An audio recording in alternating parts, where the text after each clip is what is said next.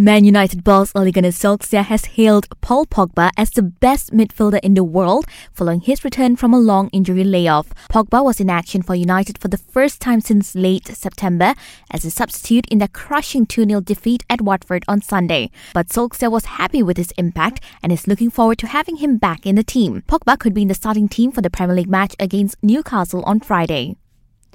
Liverpool manager Jurgen Klopp says Alex Oxlade-Chamberlain will miss at least the next 2 games with ankle ligament damage. The England midfielder was forced off during their 1-0 victory at Flamengo in the Club World Cup final on Sunday.